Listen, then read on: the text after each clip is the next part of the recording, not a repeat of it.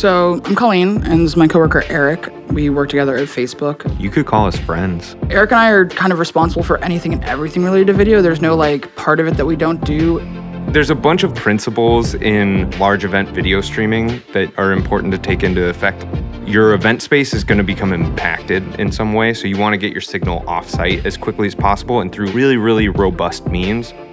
I did a live stream with the ISS once. This is a large-scale event with a lot of moving pieces, including a space station that's literally orbiting around the planet. As you know, the video community is pretty ballin'. Sometimes you have to crawl under tables and trace cables. You have to know how to do everything.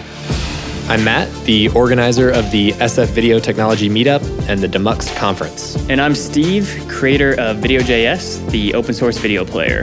And I'm Phil, streaming specialist at Mux in London and organizer of the London Video Technology Meetup. And you're listening to Demuxed, a podcast for and by engineers working with video. Demuxed is brought to you by HeavyBit, a program dedicated to helping startups take their developer products to market. For more information, visit heavybit.com. We're always looking for topics, so if you have any suggestions or just want to tell us how wrong we are, you can find us on Twitter at Demuxed. Hey everybody, it's been a minute since the last podcast was released, but since then we've had a successful Demuxed 2018, at least I think it was pretty successful. I had fun. Yeah, there you go. So starting the new year right, we're going to try to line up a few podcasts. We usually try to keep timing irrelevant in these things so we can release them whenever they want, but we're going to talk about some stuff coming up at NAB, and hopefully this gets released before NAB.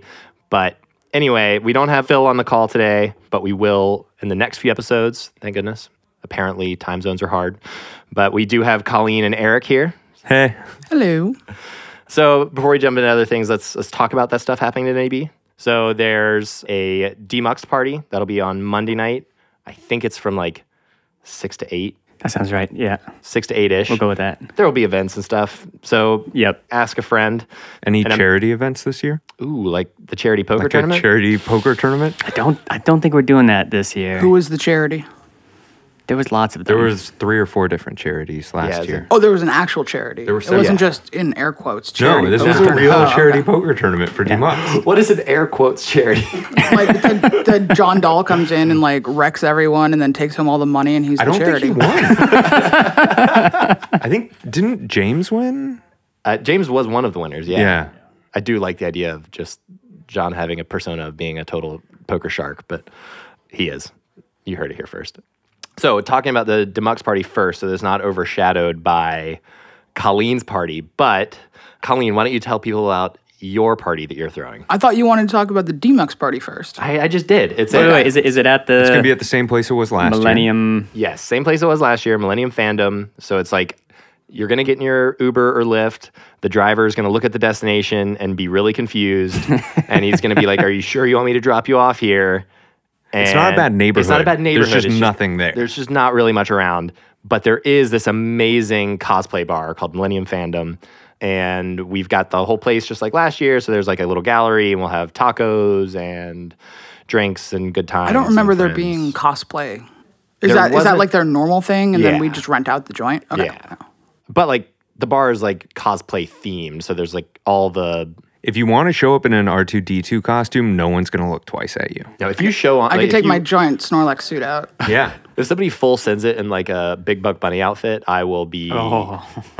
Why does that not exist in the industry? So Nikolay, I think is his name from Streamroot, wants to join on the party, and he wanted to do a really Big Buck Bunny themed party to continue the theme from the video that he did, God, right? Yeah. The BBC, IMF, or whatever. And so I told him you can have one of the rooms in the place. You can just make a Big Buck Bunny room. It's good. It's like a House of Horrors kind of thing. It would be cool to have piñatas made of the tiny squirrels. Or you could do an inflatable obstacle course for Big Buck Bunny that was themed after the traps in Big Buck Bunny. Yeah, there you go. That'd be pretty good. If you haven't seen the Big Buck Bunny... You probably shouldn't be listening to this podcast that's a if good you point. haven't seen Big Buck Bunny. No, Let's just blow through that one. Let me finish. Yeah. I mean, the BBC IMF, the video that Streamroot submitted a talk, I think is a joke to Demuxed 2018. It was a joke. How Big Buck Bunny is really an allegory for capitalism or something. And it was one of the most highly reviewed talks. Everybody wanted to see it happen. And so I told them they had to make that happen. And they ended up making this incredible video. Colleen was in it, Will Law, a bunch of other, basically the who's who of the Demuxed community was in this video talking about how they basically have PTSD from watching Big Book Bunny too much. So that should be also on the Demuxed 2018 YouTube channel, but I'm sure you can just find it in video dev or something like that if you're there. Is it on the demuxed.com website? It will be soon. The community portal is launching any day now. I Great promise. segue, right? Into the community portal? Yeah. So we've actually got the community portal.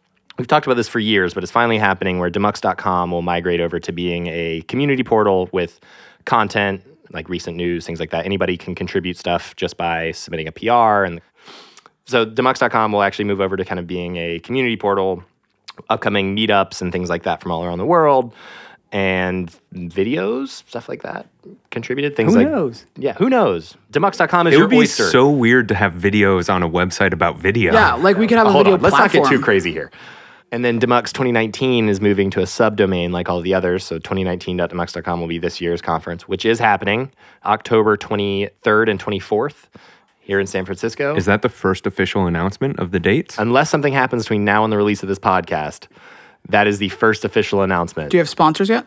Yeah, we do have our first few sponsors already. So right now, this will not be the case by the time we announce this, but right now we're in the anybody that sponsored last year gets like first dibs on sponsorships for next year. I mean, as you know, the video community is pretty ballin'.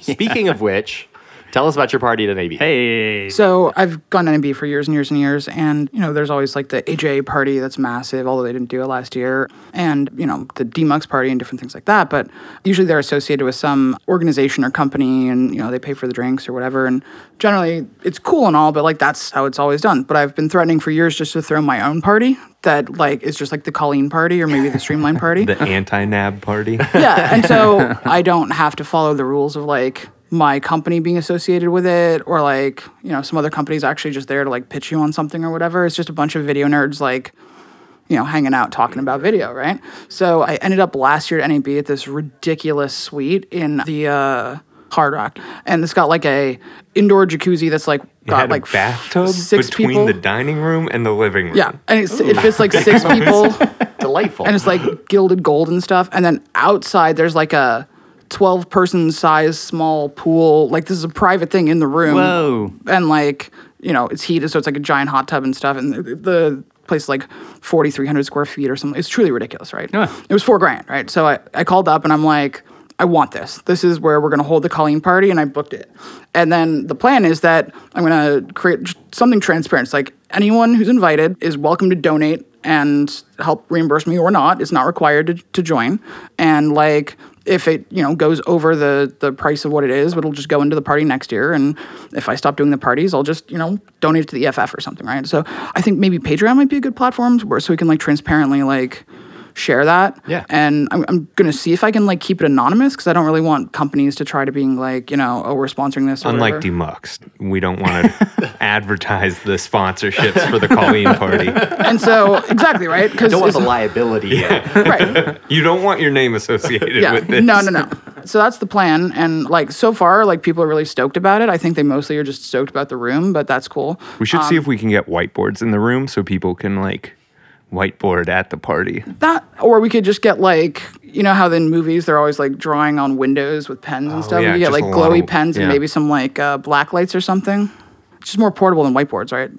Yeah, that's how we interviewed our our first hire. A beautiful mind. At Bucks was Window. we were at my house We were on- working at yeah. Steve's apartment because we didn't have an office, or Steve's house, and yeah, that was the closest we got to a whiteboard was his windows in his living room.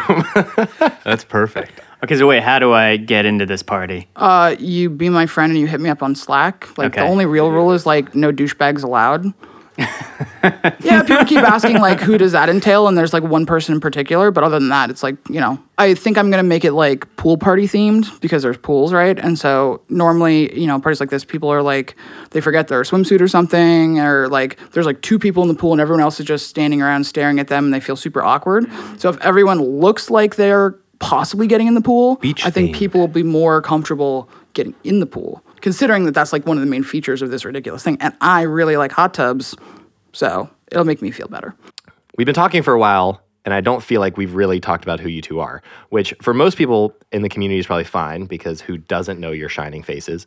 But for anybody that doesn't, why don't you guys give a little background about yourself? Colleen? So I'm Colleen, and this is my coworker, Eric. We work together at Facebook. You could call us friends. Yeah. Sometimes I call you like my work wife or Work wife. I sort of said like my partner at work, but then like people started to think like that was like a thing. But for some reason, if I say work wife and you're a dude, they're like, oh, well, they're clearly not in a relationship. But we basically spend all day, every day together working on stuff. So like I could see why they would think that.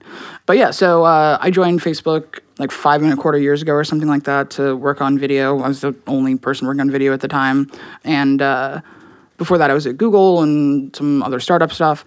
So I joined, and there's this guy, Eric, who I ended up meeting, and he was a contractor on the events team at the time. And there's kind of actually a cute origin story. Yeah, so I was on the events team, and we used to do all kinds of crazy stuff where we'd like, it was like running big events for the company when we'd have like all hands meetings and stuff like that. But it was also like people would want their meetings recorded. So imagine like being in this conference room and there's a guy in the corner with a video camera like recording the whole thing. And that was me. Which is the most ridiculous service. It was such a Did you have to wear like all black and try and blend in? Kinda. I like to think about you in like the Green Man suit. Like, Yeah, exactly. But like everyone would be sitting in this meeting, like having the meeting, and you'd be standing there like staring at them. And it was really uncomfortable because they'd have to kind of pretend you weren't there. It was like really just the worst part of the job. Everything else was great. Like got to work at Facebook. Like, I was fresh out of college. The only other place I had worked at like as like a full-time employee was at an Apple store. So I was like, there's free yogurt everywhere. This is amazing. But I had to stand in conference rooms and record people's meetings, which was like it was not the best. But one day I was recording a meeting and I stopped the camera and I popped the SD card out before the file finished writing. And I completely corrupted. And so is a MP4 file that was being recorded, so the metadata has to be written at the end, right? Or it's whatever the weird proprietary Sony file type. But I seem to remember that it was a MP4, and that's relevant to how popping it out early would be. Yeah. Either way, the metadata was written at the end, so it corrupted the entire file. I didn't find that out until much, much later in my career. But we had just hired Colleen, and one of my managers had said, like, hey, if you ever have questions about video, talk to Colleen. We just hired her. She knows everything about video. And I was like, I never talked to her before. And I just like hit her up on IM, and I was like, hey, I can't get this video file to open. Do you think you could take a look? She was like, yeah, send it over. So I like send her the file, and like immediately she writes back. She's like, did you pop this out of the camera too early? And I was like, oh, you know what? Maybe I did that. And she was like, all right, give me a couple hours.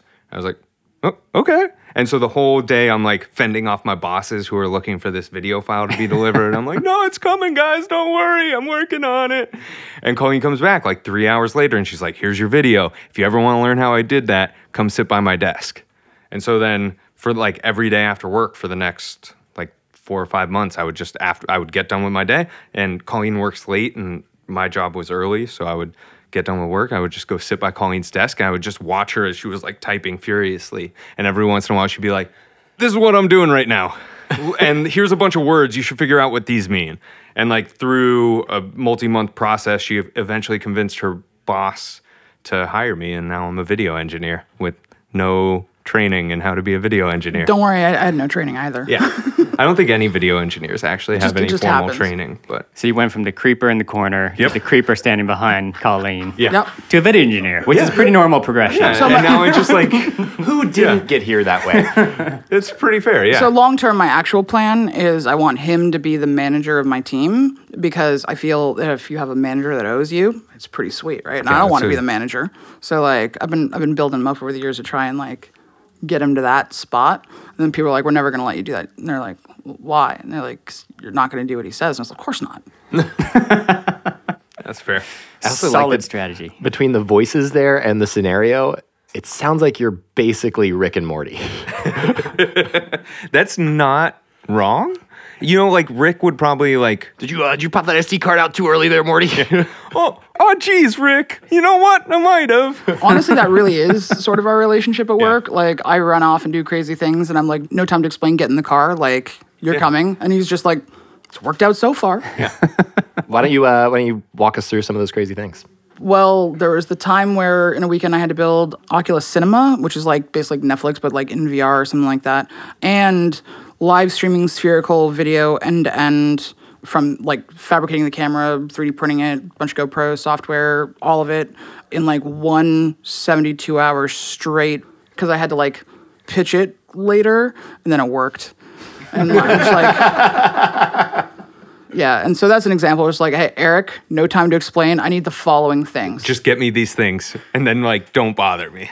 Like we've done some truly crazy things on short notice, though. We've done some crazy streams. Yeah. There was the time where at a particular developers conference, somebody created a spherical live stream platform without telling me, and like they didn't properly provision their origin server. And so when all the people joined, it just slammed the origin. The CDN just made too many requests and it fell over. And so I get a call saying the live stream's down. I'm like, what live stream?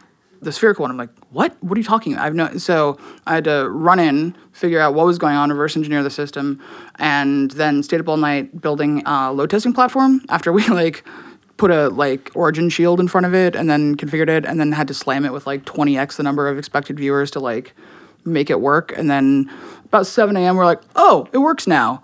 And then just random things. So like Eric and I are kind of responsible for anything and everything related to video. There's no like part of it that we don't do between like a lot of times I describe it as like photon to photon, like photons go in, photons go out. I can explain that.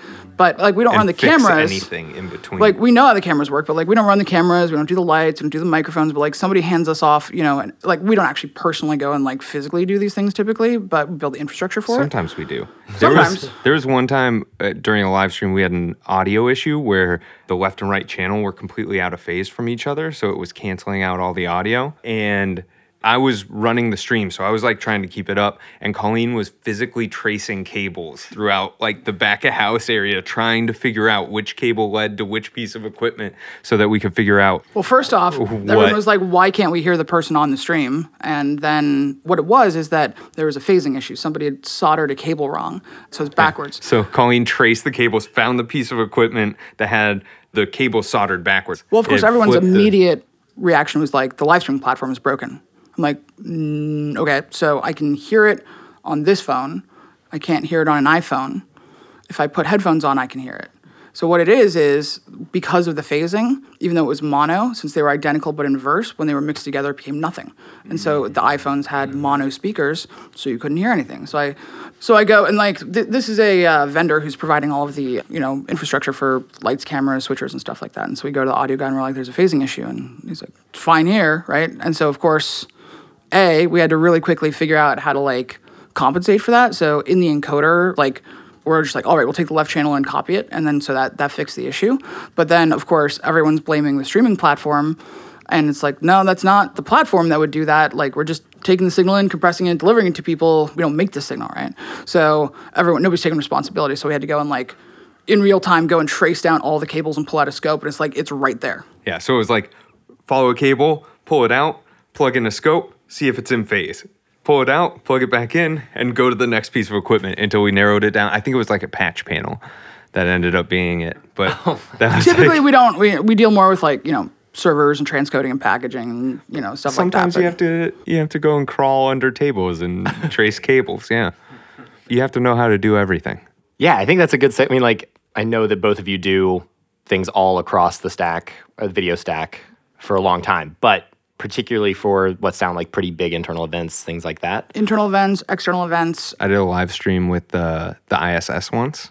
The space station. Can you walk us through, what do these events typically look like from your perspective? So this is a large-scale event with like a lot of moving pieces, including a space station that's literally orbiting around the planet. So this one was like time dilation is a factor in the signal flow. Yeah.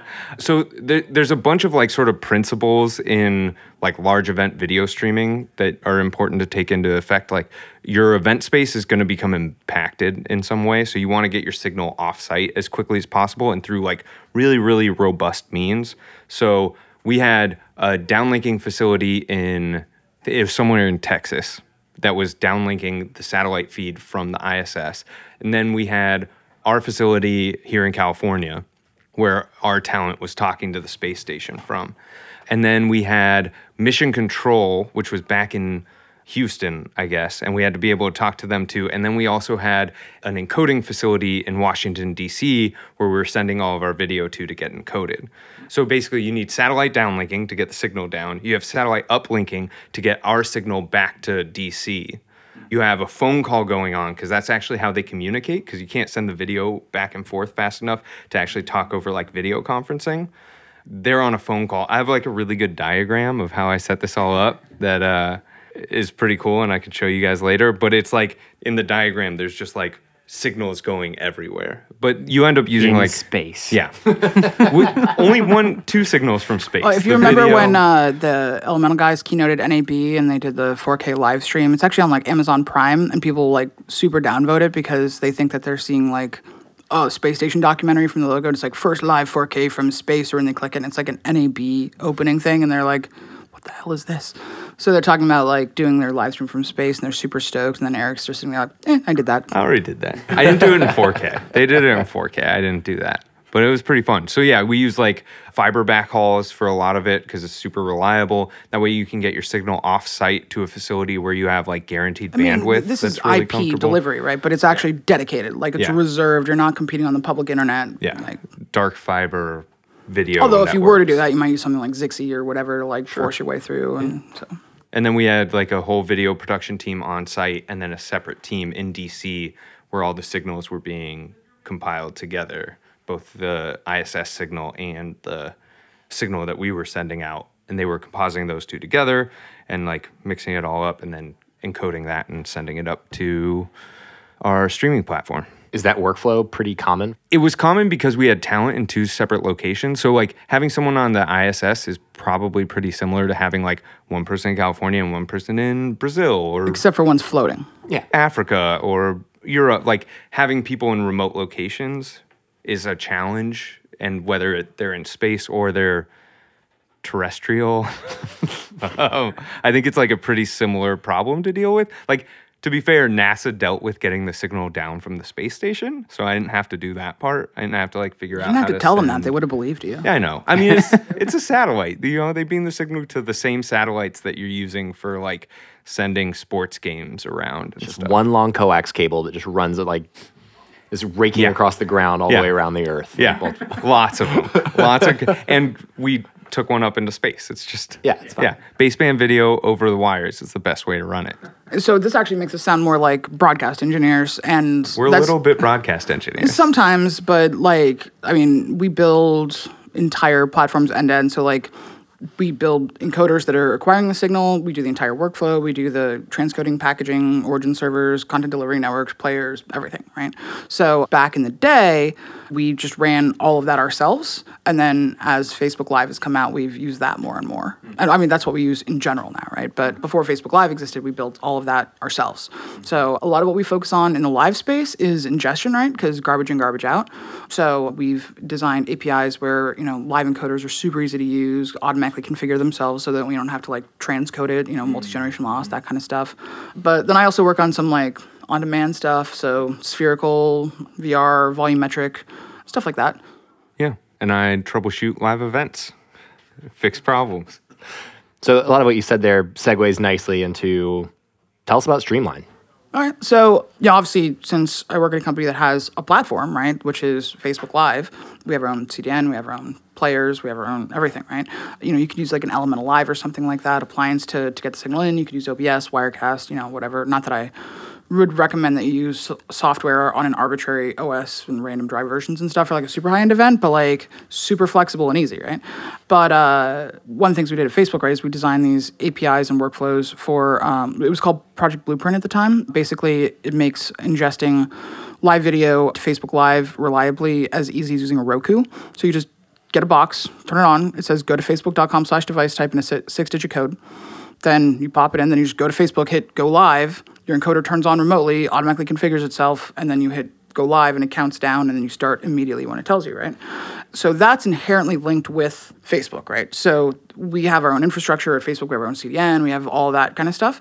But, it's really important there for people to have a easy, high quality workflow that is basically opaque to them, right? So the partner who first implemented that workflow is Wowza, and they've done an amazing job with the Clearcaster making it all work really well. But to make it that easy, it's inherently linked with our platform, right? And our platform is also inherently linked with users and audience and all that kind of stuff. But Eric and I have not been building all of the infrastructure end-to-end ourselves anymore. We've been more and more collaborating with more and more teams that, like our CDN team or whatever. I kind of got a little bit of an itch to want to build everything myself and give it all away for free in a very transparent way where people could learn about it. So I started this thing called Streamline. It actually came out of you saying, Colleen, do a talk. And I'm like, what should I do a talk on? And then my thought was well, why not how all of live video works end to end from hardware to software to everything, right? And try to condense it into the basics, right? And so the trick is, how deep do you go? How high level do you go? All that kind of stuff. So Streamline is essentially a reference system for live streaming end-to-end for educational purposes from the perspective of here's how live video works. And what it is it's a GitHub repository. You can get there on GitHub, or the website is streamline.wtf. And yeah, that's why I didn't tell you earlier. I knew that one would be right. So you go there, and it's actually crazy simple. It's just a couple of bash scripts, right?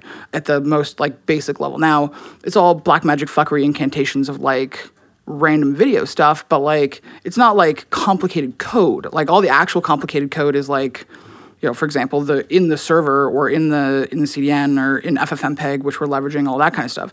What this is an architecture that shows you how everything goes together end to end. So another way of saying it is, you go to this GitHub repo and you click on a link that takes you to an Amazon shopping cart that has computer parts with a capture card. You buy that, and then you go to this repo, and there's very in-depth directions, walkthroughs that explain how live video works, and step-by-step, get computer, assemble, install Ubuntu, run the script, now you have an encoder. And what that does is it downloads FFmpeg, all that kind of stuff, compiles everything, drivers for your GPU for the adaptive bitrate encoding, all that kind of stuff. And then it teaches you, all right, now log into AWS. One of the assumptions is that you have an AWS account. And then you provision an origin server, and you SSH in, and you just run one script. Now you have an origin server. Then it teaches you how to hook up CloudFront for your CDN.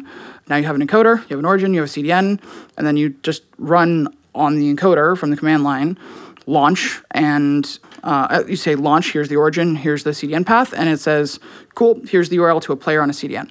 And what it's doing, though, is it is taking in the hardware, HDSCI capture or HDMI into a Blackmagic capture card, then FFmpeg's running, taking that source, scaling it into multiple different resolutions, sending it to a combination of software encoding with libx264 and hardware accelerated encoding with NVENC, and then packaging that up into HLS, and then doing HTTP puts to the origin server. And it also writes a very simple web page that has a HTML5 player in it, and then just uploads that with the segments and says, here you go. So it's super high quality, it's good HLS. It's 4K, you can do 4K 30, you can do 1080p 60, whatever, all of it end to end.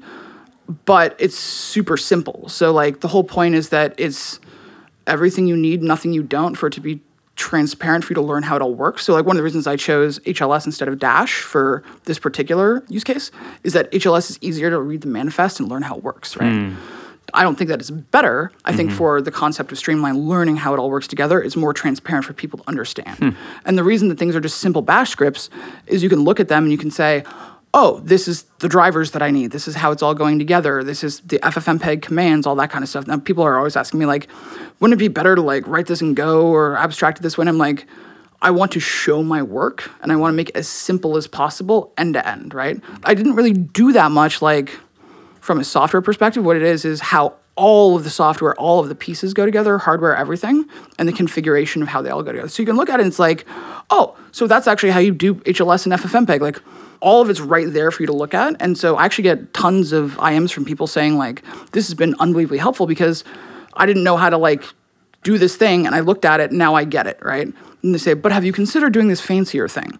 And I'm not in Streamline, because the whole point is it's the basics that you need, all of it. So the downside is I in no way make any promise that you should, bet on this. It's going to explode. I write that there, I don't do a ton of testing. It turns on, it works, you can see it, how it all works. But you wouldn't want to like do an event where you get fired if it crashes. Like, that's not what it's for. What it's for is to teach you how all this works together. Now, you could take it and you could burn it in and test it and all that kind of stuff, but that wasn't really the point of that version of it. The point was education and learning how it all goes together. I'm working on sort of 2 next iterations of it. So the next one is called Screamline, which is basically basically what it is all of the fancy stuff. So one of the projects that I did recently with some friends is we built, with a combination of Dash.js and FFmpeg stuff that Akamai did, we wrote an origin server and built a demo of how you can do low latency live streaming on a public CDN scalably, but in like 2.2 seconds latency. So it's the low latency CMAF stuff. The other thing that was missing in the community is nobody had a server that could do it, and nobody knew how it went together. So this is a combination of the FFmpeg work to, ingest, encode, contribute. Then we have the server, and then we have the player properly configured, and you can see it all going end to end, right? And that was just sort of an educational thing where people can look at it and say, oh, that's how low latency CMAF works, right? So I actually like kind of getting fancier for fun, right? So like FPGA accelerated VP9 encoding or other wacky stuff like that. So Screamline is basically, instead of being educational and simple to learn how it works, Screamline is going to be like the fancy, wacky, like, gloves are off, here's how you do cool stuff. Again, no promise that this is going to be robust, but it's going to be like, sort of like drag racing, right? One of the techniques that people will use is they will take an engine and they'll literally fill it with cement, right? And just go down, because they only have to make it a quarter mile. That's it. And the thing is, that keeps it from exploding, and they don't need a cooling system because they're not running more than a couple of minutes, right? So this thing is not designed for testing or whatever, like, longevity, reliability, that kind of stuff. It's to demonstrate, like, here's how you get bits from here to here the fastest in the highest quality with the coolest stuff, right? So, for example, we're going to be doing, like, ingest and encode into, like, HEVC. Granted, I would never deliver HEVC because super terrible patent things, but for contribution, you can get away with it because nobody can catch you. Now, Amazon now has a service called Media Connect, which is Zixi compatible. And so you can take Media Connect and you get the free Zixi proxy software. And so this will do bonding across multiple connections. And with the Zixi protocol, it's like super robust. And then it'll go up to Media Connect. And then from there, it'll go to a F1 instance running the NG codec VP9 FPGA accelerated stuff. And then that'll do VP9, which is, 30% smaller for a given quality. And package that into Dash, and it'll be low latency Dash, and like through the whole system, right? So that's like Still basically the hot rod, all open source. Well, the NG codec FPGA stuff runs on an AMI by like the hour. So like at some point you have to pay for something, right? Still running it on Amazon. So my thought is everyone has a credit card and can use an Amazon account, both to purchase hardware or, using AWS. So like that's basically the rule for me, is that, well, for Streamline it's all open source. And then you buy the parts on Amazon, commodity computer parts, and you can set it all up, right? Yeah, I pulled up your shopping cart here. It looks like $1,500. Yeah, the next one's going to be much cheaper from a hardware perspective, because instead of doing the encoding, so on Streamline, we do all of the encoding on the encoder and contribute all of it pre-done to the origin. The origin doesn't do any transcoding or packaging or anything. It just serves it, right? Which is a trade-off that we make, that we explain, right? So one of the trade-offs is the encoder's a little more expensive, but if you're going to run this thing 24/7 or whatever, it's actually way cheaper, right? Now, the quality's better because you're not doing multi-generation transcoding, but it requires a faster internet connection because you're doing the contribution of all of the levels, not just, one top level. Yep. So for Screamline, we're doing HEVC contribution, over bonding. It'll probably just be a cheap little Intel NUC with a Blackmagic capture card or something in it, right? And then all of the transcoding will happen server-side. Now, the NG codec FPGA IP is closed source, right? And so one of the things is that you can't just kind of like walk off the street and like license it. But they do have an AMI where you can just go and like, for X dollars an hour, use it. And there's FFmpeg, right? So that sort of is a easier way, because then they don't have to procure an FPGA, flash it, negotiate IP, all that kind of stuff. So like, this time we're doing server-side transcoding, and it also shows a different signal flow, right? So it's not so much that one's better than the other. I explain why you would do one versus the other. So Streamline's more like you would have a fast internet connection in a facility. You'd be running like a 24/7 channel, something like that. Whereas the other one's more of an event-based thing where it needs to be small, light, cheap, go across multiple internet connections on untrusted networks, things like that. Then you do a server-side transcode and package it up and deliver it. The final phase that I would like to get to at some point is called Dreamline, which is, you like it? And so Dreamline is like, hopefully we'll actually take some of this stuff that's been educational / experimental and actually make it robust for people to use reliably that they can count on, right? Yeah. So the first one is like, here's how you learn the basics. The next one is like, now let's get fancy and you can, do the advanced class. But like all of this is not meant for like, go buy something from Elemental or Wowzer or whatever if you want something reliable and supported. And like, if you get fired because it exploded, I'm not going to care, right? Because I literally tell you, don't use this. Like, you can learn how it works. You could build something out of it that's reliable, but I've not spent all the time on that. And because reliability is so important in live streaming, I want to be very clear that you should not use this. What are the specific pieces that you think of, like reliability, that you might run into first if you were running this and actually trying to run in production? Well, for example, I haven't run it for 10,000 hours straight or whatever, right? Like, things happen. Like with video, weird timestamp stuff, all sorts of things like that. I don't know. Like, unlike the Clearcaster workflow where everything's automated, this thing is meant to be transparent to the people who are configuring everything, right? So they can look at it. But because of that, you also have all the knobs to screw yourself with if you mess them up, right? It shows you all the settings, but you can also change the settings, right? Yep. And so Dreamline would be basically, all right, we'll do the fancy stuff, and it'll have a workflow where you can just easily, like, here's the parts, download a file, burn a USB stick, plug it in, turn it on, it boots right up. It's QC'd software, and you spin up one like CloudFormation thing, and you've got a platform. Have you guys ever tried to do it? Streamline? Yeah. Yeah. It's like weirdly easy and fun to kind of build your own streaming platform out of nothing. It's also one of those things, like, I wish you had made it before you found me, because it would have made learning about this stuff so much easier. It's so hard to find this kind of information just like out there in the world, and to have like one repository where you're like, oh, this is everything I need. Honestly, it's one of those things where you don't even need to like look at the code to find value out of this. No, like, it's like, honestly, the README the itself software isn't important. It's like you have to look at what FFmpeg's doing. Yeah. Do you have to buy the computer and put it together in order to use it?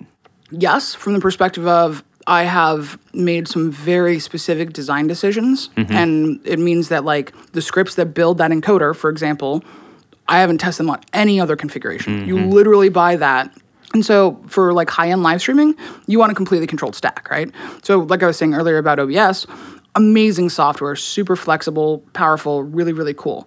Now, the problem is it can run on anything, right? So you don't know what the OS version is, what the driver version is, Hugh writes OBS, awesome guy. He doesn't have a whole paid QA team making sure that everything's perfect. He rolls something out, and if there's some bugs, then he unrolls it and fixes it and rolls it out again, right? So the approach architecturally with Streamline to work towards Dreamline is that we control the entire stack of hardware and software and everything end to end. Now, if you wanted to, for example, take Streamline and the basic stuff there, rip off the capture card, put an RTMP input flag on the FFmpeg command and run it on a server, totally. Like, you can absolutely modify it into tons of different things. Like, there's a lot of value if you want to start tweaking things. But that's what I want you to be able to get to eventually by using this one controlled, simple stack. Hopefully you can eventually say, but, actually what I want to do is the following thing, or I want that, or whatever, right? And then you start tweaking it. But, like, it's a reference starting point of how everything goes together end to end. It's not like Wowzer where you can just install that server software on whatever machine and configure it. Like, it's very simple and transparent to get you started on particularly open source based and standards based video contribution and delivery, right? Does that make sense? Yeah, I like this a lot. It's like if you work your way up to Dreamline, like you have this like really solid base of understanding to get to you understand what's happening underneath the scenes, like as you're streaming these events. And if you need to like fix something, you're in a much better place than if you'd like not understood any of the mechanisms that are happening. Yeah, or even you get the Streamline stuff, or you even just read the repository and look at it, and you understand it deeper, and then you say, cool, now I'm going to buy the Ferrari, I'm going to buy the Elemental Live, or whatever equivalent of this. But the thing is, nobody teaches you how it all goes together. I was just thinking about this. The beta version of Streamline was you telling people, like, go learn what Nginx RTMP module is and, like, set it up on your own and stream something. And this is, like, I don't know what you would call it. It's the end conclusion where we have the contribution and we have the hardware and we have the player and all that. Yeah. As, like, a way to get into, like, video and streaming and learning how all the pieces go together. Yeah. But it's also just a fun sort of basis for me to play with new technologies just for self-education, right? So like, for example, the new NVIDIA cards just came out, the RTX generation, has actually really good hardware encoders in them, right? And so I previously was using the previous generation of it, and now we're going to be using that one. And like, I'm playing with the NG codec FPGA stuff, right? And I can put that in there. And so low latency CMAF dash, I can put that in there. And so like, it's a playground to see how things go together, but you would be amazed at how many vendors in the industry who will try to sell you something. I'm not saying that in a disrespectful way, but like, let's say that you are Elemental. They're like, here's an Elemental Live. You can take in video and you can stream it. Now, the next thing that like a beginner is going to ask is, cool, what next? Like, what server do I use? What CDN do I use? What player do I use? So very few people actually give you, unless you're using an off-the-shelf service like Twitch or something like that, right? They all have pieces. Nobody knows how the pieces go together holistically and then shares that knowledge in a simple, accessible way. And that's kind of the point of the project. That's awesome. You're talking about how like it could run on a Badger or whatever. Install Linux on a dead Badger. My contribution to this universe of projects is going to be Seamline. And it's Streamline that runs live streams from internet-connected sewing machines. Yep. Oh my God. Yep. Of course, the natural progression of 2019 is going to be wild. To use the small amount of compute on Seamline.so. So, last question. I think we're running close to time, but to wrap this all together, like, what would you say is the relationship between Streamline and your work? Like, how do those things tie together? I mean, my work is based around people actually doing live streams that are going to be actually watched, right? So it's part of a platform that has to be reliable, and there have to be viewers, and it has to be easy to use, and that's that world, right? But because of that simplicity and that reliability, things become opaque, right? And you can't learn about it, right? And I also work with teams and teams and teams of people, right? Whereas on the other side, I'm like, wait a second, hold my beer, I'll just show you how this works. Right. And there's no promise that anyone's going to show up and watch it. There's no promise that it's going to like run for a long period of time or whatever. It's not expensive. It's not like it doesn't, have the community aspect of it or anything like that from the perspective of like generating viewership or whatever. What it does is video goes in, video goes out. Right. But it's a educational open source tool for people to learn about this stuff as opposed to actually accomplish the task of doing a live stream. I don't care whether or not I can look under the hood when I've got tens of thousands of people watching. Just don't fail, right? The opposite one is, well, what if failure is okay and I want to learn how this works? Yeah, I love open source projects that at least start as kind of an educational platform, right? Like it sets up the project so much better for building a community and building contributors and like helping people understand it, right? Like you have a lot of open source projects that just focus on the technology first and doing the best thing there, and then they, do things one specific way that like only certain contributors are actually going to understand, right? But this is like starting on a base of education, right? Totally. And it's architecturally sound. Like this is why, even though we're going for easy and cheap, I still provide you the entire hardware stack and OS specs. Even though we could just say, go use OBS, right? The reason is I want to be able to work towards in the future, making it more and more refined and robust and reliable. The bones are there. The architecture is there. It works great already, but you have to refine the reliability and ease of use over time. And that's also when a lot of this stuff becomes opaque. But architecturally, Streamline is great, right? And Streamline is also going to be great in a different architecture for different use cases, right? And so the goal of Dreamline is to make it eventually easy and turnkey and something like that, end to end, but it's going to take a community to do that, right? I'm just one person screwing together different things and showing stuff off. A lot of actually the work that is in Streamline isn't something that you see in the repo. What it is I get part A and I get slot B and I try to put them together and they're supposed to work together and they don't. So I track down who the people are who, own that muxer of FFmpeg or, on this server, are doing this protocol or whatever it is. And I work with them to fix their bugs and get it all together so that the configuration is super easy and simple. Whereas before, it was like, I didn't know that, that didn't work, right? But nobody tried it before, right? So the reason it's so simple is I bugged all the people in the system to try to get it to be that simple, right? So users of this have the force of Colleen ahead of them. Yeah. Blazing the way and making it simple. Basically, yeah. So, for example, like adding to the dash muxer the ability to do HTTP put methods instead of HTTP post, something like that, right? That was not a flag that was previously available in FFmpeg. Simple add, right? So I just worked with Karthik, who maintains that, right? And I was like, can you add this? And he's like, okay, right? Chill, right? Now, the next thing is I could have used the post stuff and then had a server-side thing that takes that data and writes it to a file. But if we just do put, it's just a configuration for Nginx or whatever and just writes to a file, right? Mm-hmm. Does that make sense? Totally. Mm-hmm. So seriously, if you haven't checked out Streamline yet, the README alone is worth a visit. That's what I've been pointing people who have joined Video Dev and asked kind of like, I need high-level overviews of how all this stuff works for how do I video? An engineer that's just joined our team. And by the way, all of the information that's there is not exclusively relevant to live streaming. The reason that I chose live streaming is that it shows you how everything works end-to-end by definition, right? Yep. So the only difference between live streaming and on-demand video is you are creating the video, contributing it, encoding, doing all of it in real time, and therefore you can see the whole system. If you remove the real-time requirement, that's way easier, right? You can rip off the hardware, you can rip off the live, real-time encoding or whatever, right? And you can just take your time. But all the configs for the HLS ABR delivery, the player, the CDN, the origin, it's all the same, right? Yep. So I figure if you can dodge a wrench, you can dodge a ball, do live. It's real. All right. Well, thank you so much for joining, you two. Appreciate it. Thanks for having us. Of course. Anytime. If you have any questions for Colleen or Eric, both of them are also on VideoDev, video-dev.org. And there's a Streamline channel in the VideoDev Slack. So if you want to come and ask questions or whatever, like we're helpful. I'm trying to build more of a community around it. If you want to work on it, that's awesome.